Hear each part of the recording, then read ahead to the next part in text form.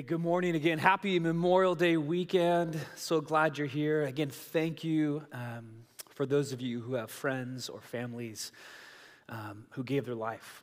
And so we do acknowledge, we do remember them today. And we don't take that lightly either. On a lighter note, much lighter note, trash talking. Trash talking in sports. Anybody here like to talk trash? Yeah, should know. Oh, Cam, you raised your hand very clearly there. All right. One of my pet peeves is people who trash talk, who talk the talk, who talk a big game, and then don't back it up. If you're going to talk the talk, you got to walk the walk. There's nothing worse than like the person who just runs their mouth, and then that's kind of about it, right? They got nothing to show for that. And this isn't just, on the basketball court, not just on the football field. This could be, if you're like me, you've encountered a car salesman like this. Or someone, if you have an appliance issue at your house and you go and get a plumber or a refrigerator repairman or whatever, they come in, oh, yep, here's the problem, here's what I can give you, it will solve it, and it's way better than any other plumber or competitor will offer you. And then, 2 weeks later, it doesn't work. If you buy this product, do this, we got you. They talk a big game, but they can't back it up. God's kingdom isn't just talk. God's kingdom isn't just talk. God's kingdom shouldn't be just an explanation of Jesus and the good news he brings, although it is an explanation, of course, I'm not diminishing that, but it sure does seem like the church does a lot of talking, but where's our walking? See, the kingdom of God, when you enter the rule and reign of the creator of the universe, there is talking, but there should also be an experience, an encounter to the good news of Jesus. And if this seems foreign to you, let me just simply quote the Apostle Paul, 1 Corinthians 4:20, puts it very plainly. He writes this, "For the kingdom of God is not a matter of talk, but of power." In the kingdom of God, we don't just talk the talk. We ought to walk the walk. Craig Springer, he used to be the executive director at Alpha USA. We run Alpha here. We love Alpha. He used to be Rachel's boss. He just came out with the book last year, and it included a bunch of research. So this research is brand new, very relevant, and it was all about how the church reaches non-Christians, what we would call in-house evangelism. And so he's writing on evangelism, on reaching non-Christians in 21st century America, and here's what he writes. Here's the problem. Most of my evangelism efforts in those days were my attempts to lead people into the gospel through an explanation of God, rather than both an explanation and an experience of God. Then I wondered why I wasn't seeing the kingdom fruit of greater and greater salvations, which held on in a lasting measure. I was acting as if the key was people knowing enough about the gospel, I seem to believe, and lead as if the gospel could be fully understood and internalized through explanation alone. Evangelism is not only an exchange of information. Evangelism must become an invitation to God's presence. And here's the line that shook me. The deep spiritual hunger in our world today is for so much more than explanation alone. The hunger is for an experience. Explanation matters. Talk matters. He's not saying it doesn't. He's saying there's got to be more.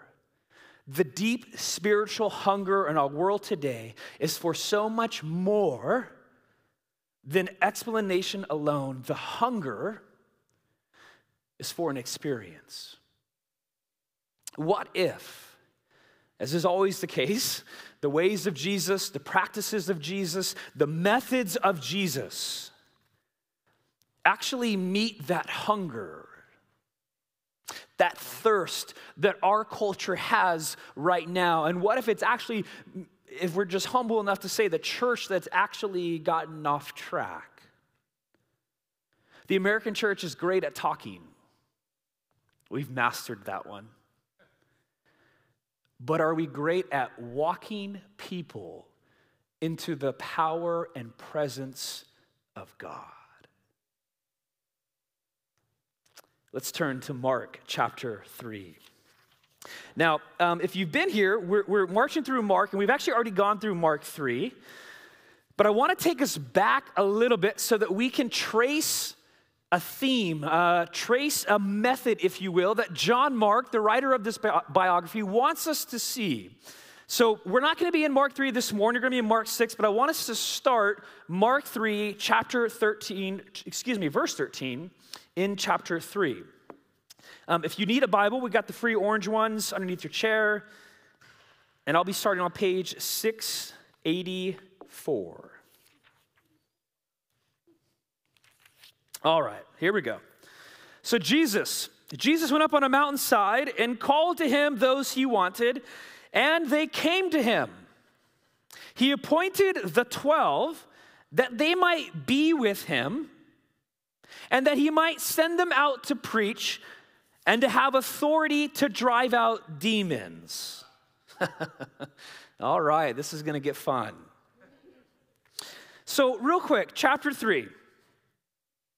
Jesus, here's what he does. He takes, in this case, 12 guys, and he invites them to himself. He says, hey, come be my disciple. Come be my apprentice. Come be my follower. And it's not by mistake that Jesus chooses 12. He intentionally chooses 12 because deep in the Jewish mind are the 12 tribes of Israel. You guys hear me say all the time, Jesus was Jewish, and we have to understand him as a Jewish rabbi. The people of God, the family of God, was started through 12 tribes. And so what Jesus is doing here, he's saying, hey, I'm going to come up with the new Israel. I'm going to redefine who the people of God are, who the true family of God is. And so I'm going to start with these 12 lads who are a bunch of nobodies and mess-ups and have anger issues and a bunch of other scandalous things. But that's why he chooses 12. He's symbolically saying, hey, here's going to be my church. Here are the new people of God. And so the question becomes, okay, well, what are things that this 12, what are they supposed to be doing? How do they behave? How is this new people of God, what are they going to look like? Verses 14 through 15. Really easy. You're going to be with him, and then he's going to go send you out, and you're supposed to do what he does. Preach and cast out demons.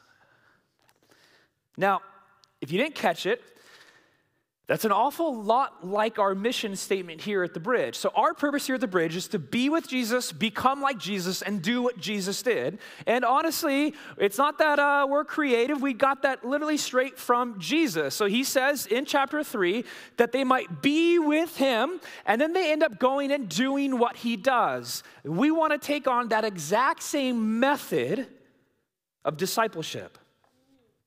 And so what happens from chapter 3 to chapter 6, these 12 dudes, they just spend time with Jesus. They follow him around. They eat meals with him. They see him do miracles.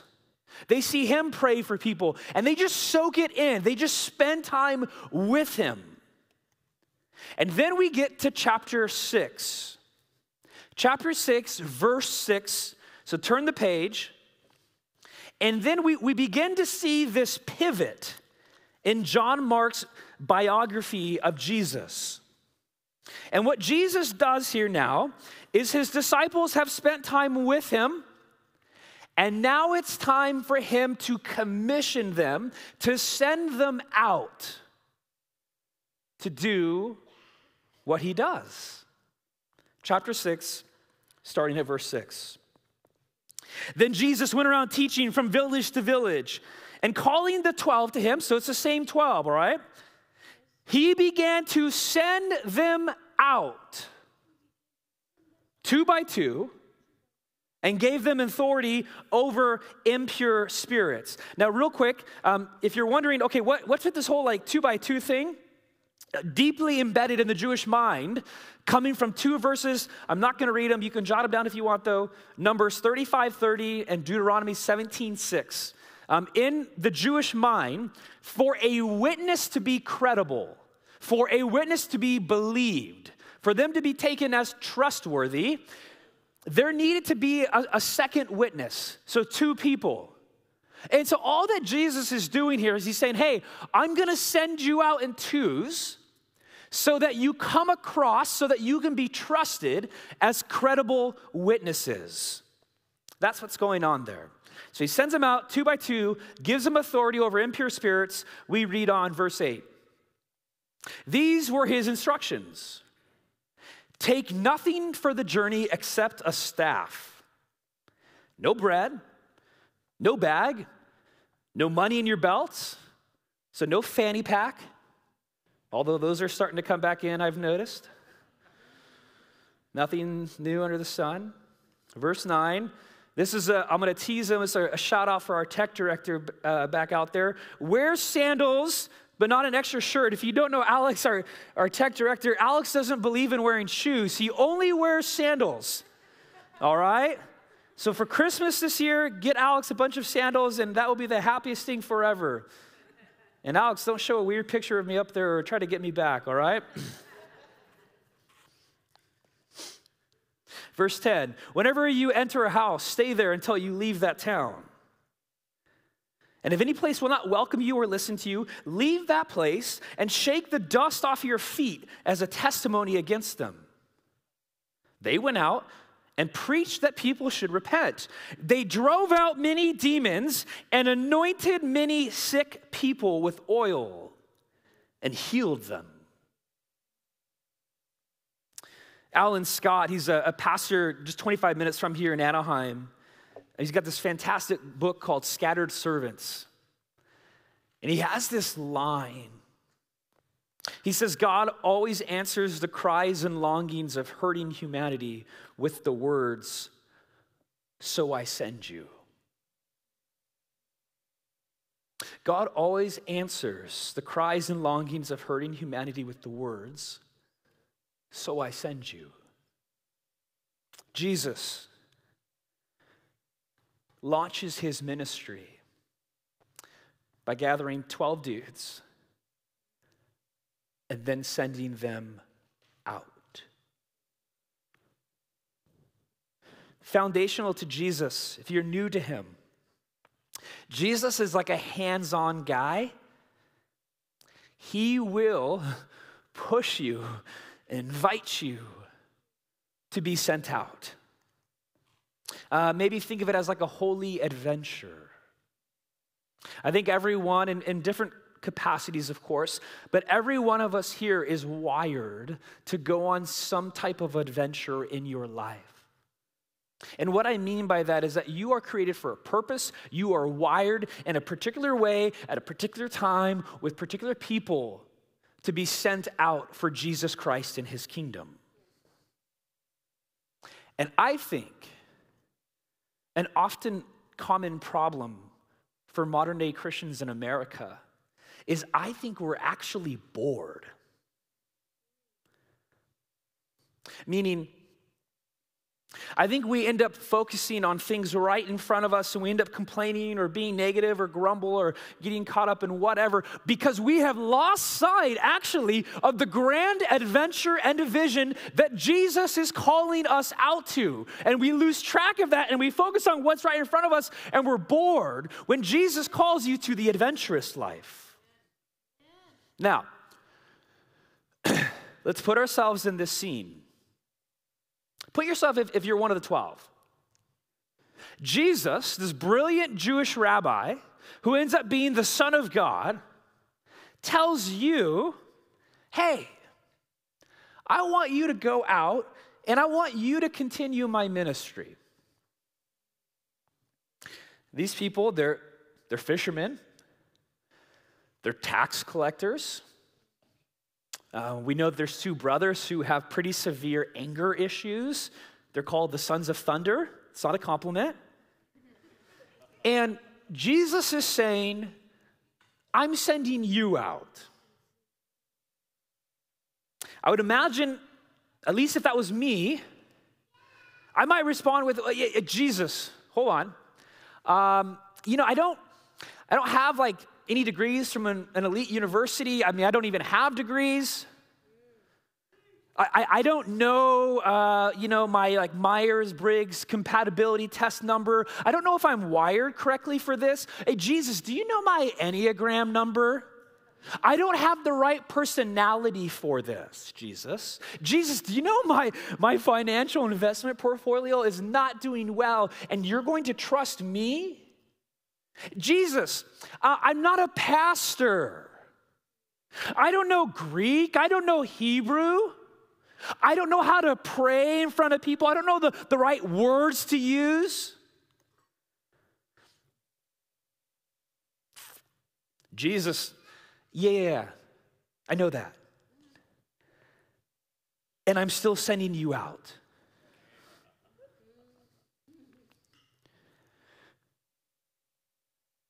We don't have excuses. Because the 12 people that Jesus chose weren't the cream of the crop.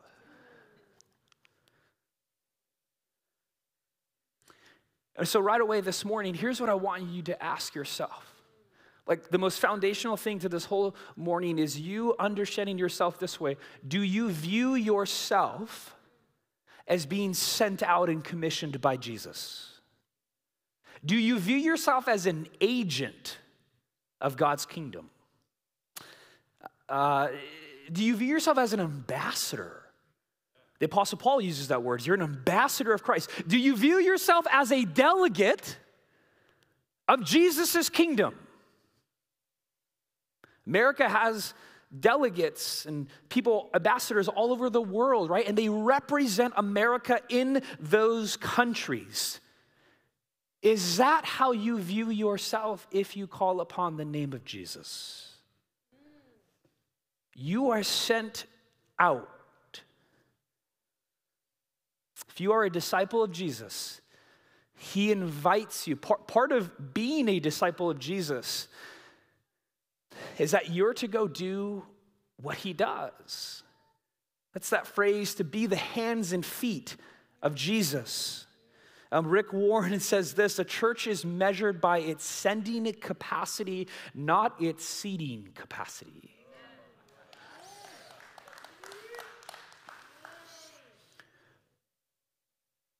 How much of a sending church are we? That's more impactful than how many seats that we have full. But Mark, I don't have the degrees. I don't know how to pray. I'm not an educated, trained pastor. I don't have the skills, the right experience. Verse 7. Calling the 12 to him, he began to send them out 2 by 2, and here it is. And he gave them authority over impure spirits.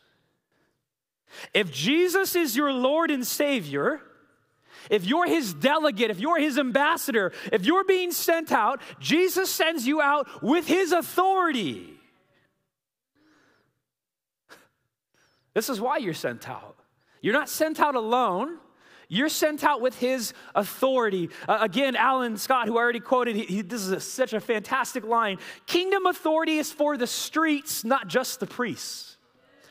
Kingdom authority is for the streets, not just the priests. That we would catch that vision. Well, authority for what, Mark? Well, according to this passage, and also Luke 9, verses 1 through 2, and also Matthew 10. This same narrative is shared 3 times, Matthew, Mark, and Luke. According to these passages, and take this up with Jesus, not with me, it's to cast out demons and heal the sick. Again, take that up with Jesus, not me. I didn't choose the discipleship track.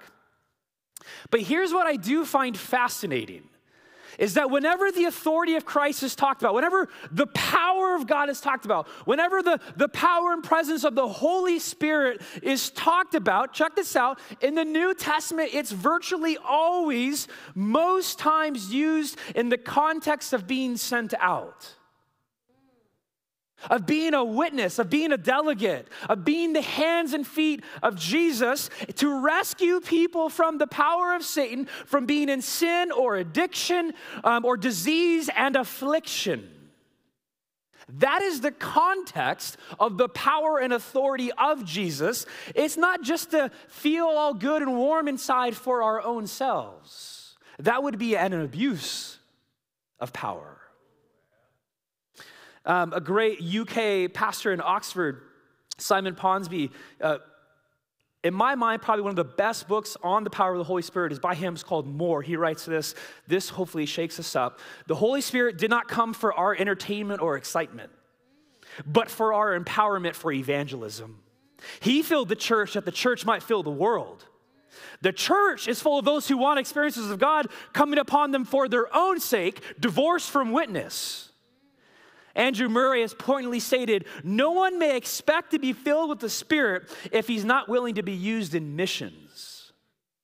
We must be careful not to pray, come Holy Spirit, unless we are prepared to go with the Holy Spirit. See, you only need the power of God. You only need the authority of Christ if you're willing to go out and to actually do something that requires it. If we want first century power and results, then we need to live with first century power and dependence upon the one who gives it. I mean, I used to always grow up hearing testimonies from missionaries. You know, they come back on a Sunday morning, they get on the stage during announcements, and they would share these crazy, miraculous stories of all these miracles that they would see happen in Africa and South America and Asia. And it was like almost like they're talking straight from the book of Acts. And I was always kind of like, man, I want that. How come I don't see that? And here's the conclusion I've come to biblically and theologically. It's because they're living in such a way that it requires the power of God to show up. We don't. We love the Holy Spirit for ourselves and entertainment. And oh, by the way, why is the book of Acts called the book of Acts? If you don't know what the book of Acts is it's the 5th book. It's right after the 4 Gospels. And it chronicles for us the birthing, the first part of their church, how the church literally started when Jesus ascended to heaven and the Father. The book of Acts, let me ask you this, is it called the book of thoughts? What about the book of strategies? What about the book of like personality management and getting you set up for your gifts?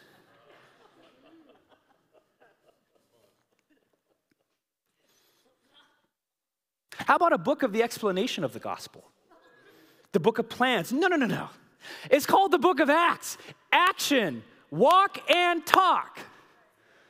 We love to walk, but do we talk? What's that?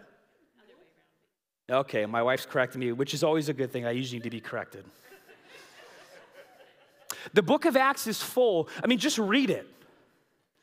The book of Acts is a manifesto of what the church should look like, of actually what the church did look like 2,000 years ago. And it's full of prayer, and it's full of healing the sick, of blind people seeing. I mean, crazy, crazy things. I'm not saying that it's not crazy, but that is what it looks like. And so again, first question, do you view yourself as being sent out? Second, then do you operate in the authority of Christ? Do you operate in the authority of Christ? Now, what does that mean? Operate in the power of Christ. Sounds cool to say, right? But like, what does it palpably look like? Someone who left a rich history and a heritage of actually doing this in a biblical way was John Wimber. He died in the 90s, but he started a movement of that church in Anaheim. And in his book, I love this metaphor he gives. Here's how he explains the authority of Christ. He says, for example, a traffic policeman does not have the physical powers to stop cars, right? However, he does stop them because he wears a badge and a uniform given to him by a higher authority. We have been given a badge and a uniform, so to speak, by Jesus. These gifts become effective when we learn to wear them and use them correctly. And I will highlight when we learn to use them correctly. Because there are lots of people who abuse and don't use the authority of Christ correctly. This takes us to verses 8 through 11. Let me reread this for us. These were his instructions. Take nothing for the journey except a staff. No bread, no bag, no money in your belts. Wear sandals, but not an extra shirt. Whenever you enter a house, stay there until you leave that town.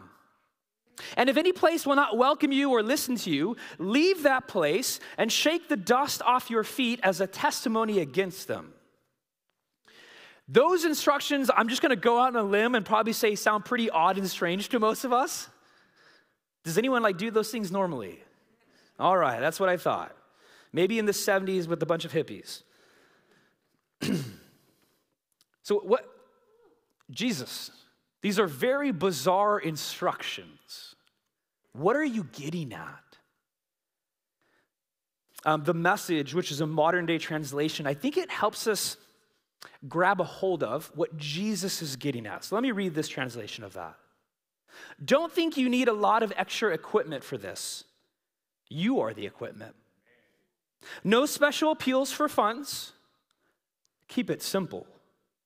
No luxury inns.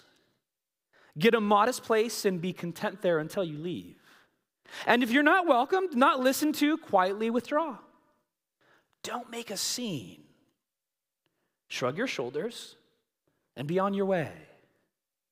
In other words, don't act weird. Be simple. Be normal. Don't make a scene out of this. Don't do this for money. Don't use my authority for power to manipulate people. Don't play favorites. Instead, stay humble. And most importantly, when you're sent out and you operate in the authority of Jesus, completely trust and depend upon God. Keep it simple. Don't attract attention to yourself. And did you check out the last part? This is so good, verse 11. He talks about if you go and you're basically ministering to people and they don't like what you're saying, or something goes wrong. In short, if you experience failure, he says that will happen. Don't be alarmed at it. Actually, expect it. When Jesus sends out his disciples both 2,000 years ago and us today, it's the same for us. When you go out and you minister, you will experience failure. That's okay. He says it's going to happen. And it reminds me that our job, our responsibility, our calling isn't to heal people. It's to make ourselves available to be a conduit for that. The responsibility to heal someone is up to God, not us. Our responsibility is to pursue. His job is to do it. That is very, very, very important to grasp for a number of reasons. One, you don't have the power, I don't have the power. But B, God is so much bigger than we are, and there are reasons why sometimes people don't get healed. And again, that then goes into the abuse category of people who force something or manipulate people. No. Make it simple. Don't cause a scene. Don't do it for money. And sometimes you will experience failure. I think our culture is hungry for Christians who act this way today. I think our culture is hungry for the church to not just talk the gospel, but to demonstrate the gospel in a normal, non-awkward, weird, forceful way. As Mike Pilvachi puts in the title of his book, to be naturally supernatural. We make things awkward. That's not the way of Jesus. Jesus is such a humble, compassionate, loving person. Everything Jesus does is to have someone feel loved. And I think our culture right now needs some love. And I know that sounds cliche, but it's true. Our culture is hungry for the church to proclaim and demonstrate the kingdom of God for us in a humble way, to carry a unique authority, to operate in word and spirit, learning about God and actually living out what God does in the book of Acts. The problem with churches, well, there's a lot of problems, but we operate on a spectrum like everything in life. You have churches that are all about power and encounter, and they end up being weak about proclamation. They don't have a robust theology on explaining the gospel, and everything just becomes about experience. That's one end of the spectrum. The other end of the spectrum, this happened to be the one that I grew up in. It was all explanation. Here's who Jesus is. Here's what he's done, which is all true and needed. But then there was no experience. There was no encounter. There was no power. It was just dry cognitive.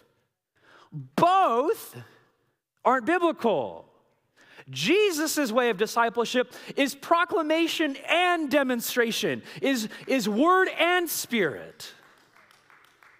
The temptation is always to just do one. We have to have a robust theology of the kingdom to experience the kingdom.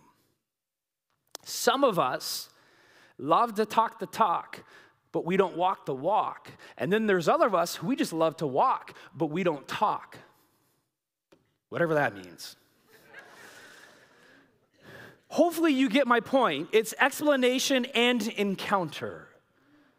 You guys get what I'm saying here? True story. I think we've shared this once, a couple months ago. He's gone this week. There's an individual that goes here named Chris Lepe. And Chris, when he showed up at the bridge, Chris wasn't really a Christian. And he had lots of questions. He would be probably what you would call a skeptic. And Chris had heard lots of explanations of the gospel. It wasn't like he had never been to a church before. Chris enrolled in some of our programs, one of them being Alpha. If you don't know what Alpha is, one of the things about Alpha is that it is intentionally wired for people who don't know Jesus yet or who have just started to get to know him. And so Alpha very clearly articulates who Jesus is, what the good news is, how do you follow this Jesus? That's very clear. They quote from the Bible. So you can't miss it. But another thing that Alpha does towards the end of the program is that it begins to ask questions like, hey, does healing still happen today? Like, who's the Holy Spirit? Is he involved? What is this power? What is this experience of the gospel? And it actually means what it says, because then towards the end, you actually have this moment to pray for people who need healing. Imagine that.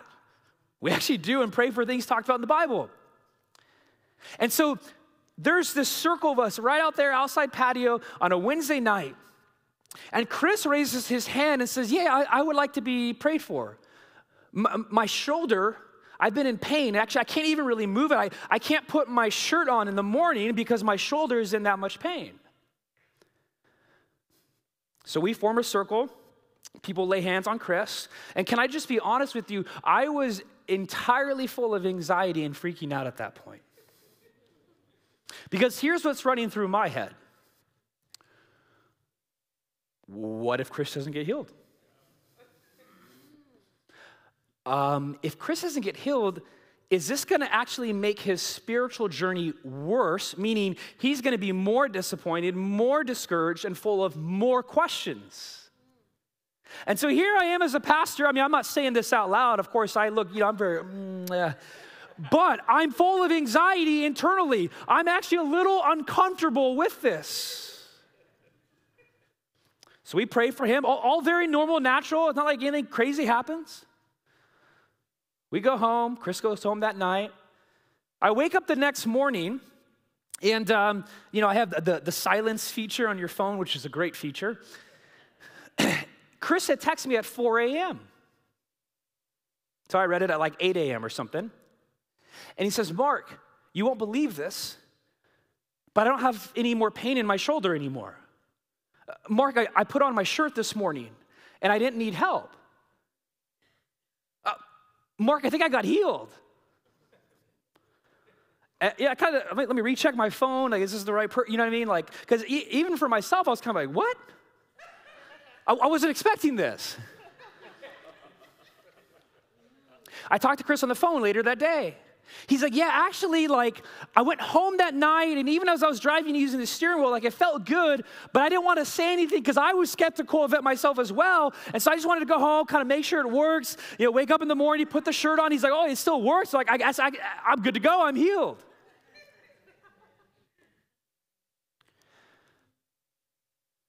Kristen got baptized this Easter.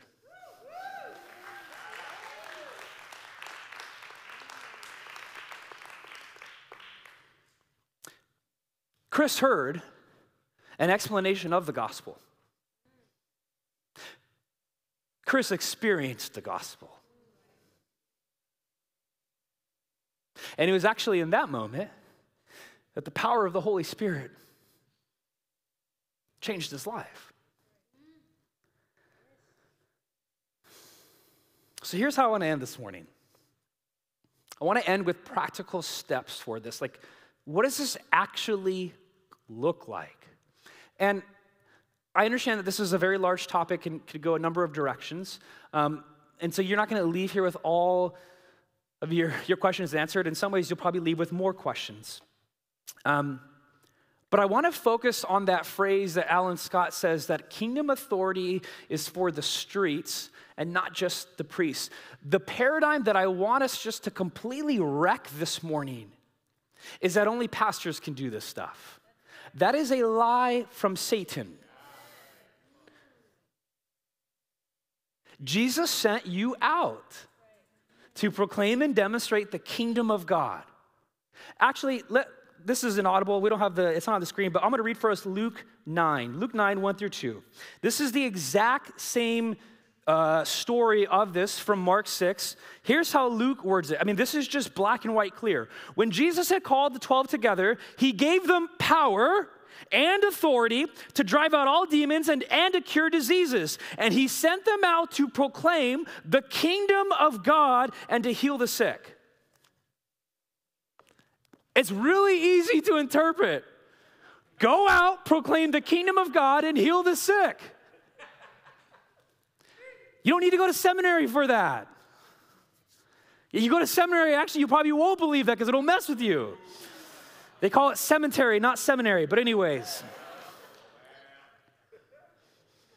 if anybody here is planning on going to seminary, I'm so sorry. You can save money, though, by not going. But anyways, all right. So Mike Pilvacci, we had him here a month and a half ago or so. Raise your hand if you were here. All right. So Mike's got a book. Literally the title of the book, which I think is almost like the message, is Everyday Supernatural, Living a Spirit-Led Life Without Being Weird. And that's just so refreshing to me because the only people I knew growing up who led a spirit life were weird. So how do we do this? 4 steps. We'll put them up on the screen. Here's the first one. Someone comes up to you for prayer. Here's how you start off. How how can I pray for you? Or, where does it hurt? Now, this seems like common sense, right? I can tell you right now as a pastor, a lot of people don't start off that way. They have their own agenda. Oh, I want to preach at you. If you want to pray for healing, when someone comes up to you, or if you approach someone, hey, can I pray for you? Hey, what would you like prayer for? Oh, I have this pain in my body. Oh, okay, where? Is it a headache? We want to pray specifically into stuff.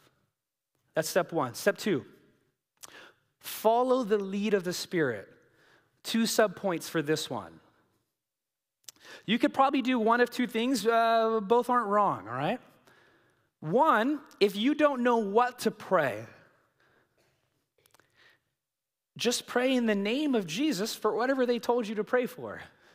You can't go wrong with that. And you're praying in the name of Jesus, not by your authority, not by your well wishes, your mindfulness throughout the week. No, in the name of Jesus Christ, I pray for this migraine to go away. The other thing that you can do is you can tell this person, let's say I'm praying for someone right now, let's say they have a headache. Hey, Susie Q, can we just wait for a little bit and just be silent? And what you're doing in this is that you're posturing your heart. Okay, God, I want to hear from you. What do you want to do, God, in this situation? Not what I want to do, but God, what do you want to do? Maybe God gives you a verse out of the Bible to share with them. Maybe he gives you a picture. This morning, pre-service prayer, I had a picture that came to me. It was of a rubber band that was being stretched. And so there was a lot of tension on the rubber band because it was being pulled two ways. And it felt like this picture was saying some of us are stretched and tense, and we just need to be like a rubber band just placed on a table that's loose and wiggly and not tense-filled. If that means nothing for you, let it go in one ear and let it go out the other. And by the way, you never say, oh, God said this. No, you don't know that actually. So don't say, thus saith the Lord. I think a really good way to make people feel comfortable, to make people feel loved, is to say, hey, this picture came into my mind. If this relates to you, great. If it doesn't, don't worry about it. Because everything we do, we want to love on people. We want to make them feel uncomfortable. We want people to feel encouraged and more loved after praying with us than they did before. So God, what do you want to do? You have a verse, a picture. Sometimes when people experience a physical hurt, it could be related to like a childhood emotional wound. So the real issue actually isn't the physical, it's the emotional. What is God trying to show us? Third thing, check in with them. Why don't we do this more in prayer? Hey, Susie Q, how are you feeling right now? Oh, I feel better. Great. Praise God. Here's one. If you lay a hand on someone, ask them first. And the best place to do it, if they're okay with it, is the shoulder. I just want to, Susie Q, how are you doing? Are you doing better? Great. I don't feel any different. Okay, well, would you mind, like, maybe let's just keep on praying. If you've already prayed for a while, okay.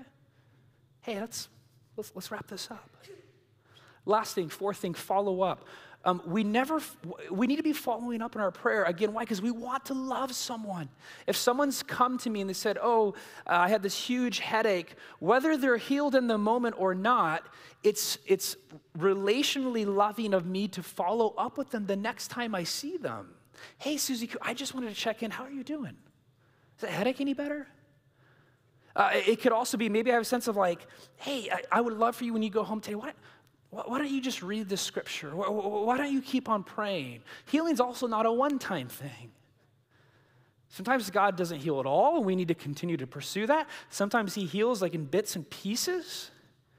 there should always be an off-ramp and an on-ramp, follow-up.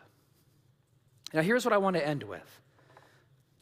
Right after that section in his book, Mike says this, and this is gold. The best way to learn how to be effective in praying for healing is to pray for healing. It's like learning how to cook. We can read all the cookery, that must be a British thing, cookery books that have ever been written and watch hours of cookery shows on TV. But the only way we will learn how to cook is by actually having a go. When it comes to healing, the best way to learn is by doing. We do this with everything in life. If you want to get strong, if you want huge biceps like I have, you got to be on Bowflex every night. They don't just happen. If you want to be a great preacher, you got to practice preaching. I mean, everything comes with practice, so why would it be any different with healing? But we think it's just, instantaneous. Sometimes, sure. But it also comes through practice. So I'm going to take a risk this morning. I'm going to invite the band up. We're going to go into our usual 2 songs of worship.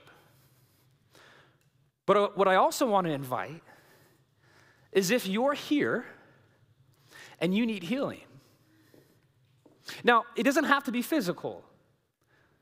You could have an emotional childhood hurt that's been gnawing at you for years and years, that you've just been stuffing. I think someone prayed pre-service prayer this morning that people are coming in with secrets this morning.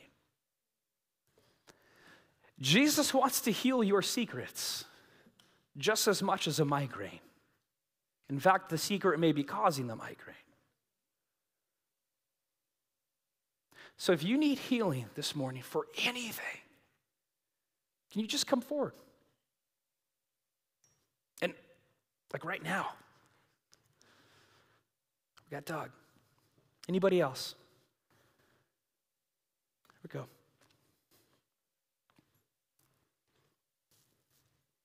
Anyone else? Looks like we got a lot of healing to do this morning. So here's what we're going to do now. Remember how I said that, Alan Scott said that kingdom authority is for the streets, not the priests? That's everyone else. I want to invite everyone else.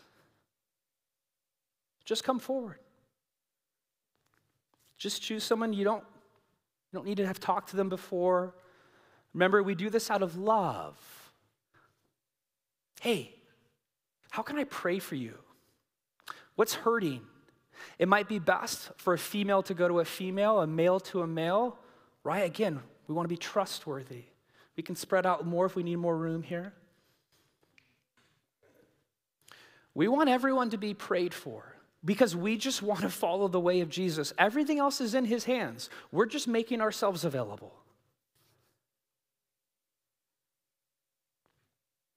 So the band's going to start singing.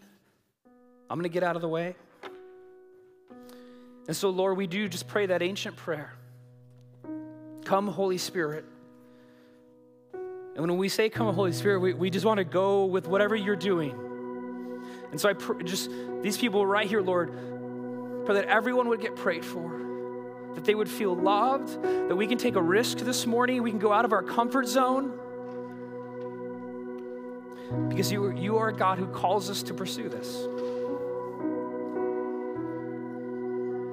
So have your way, God.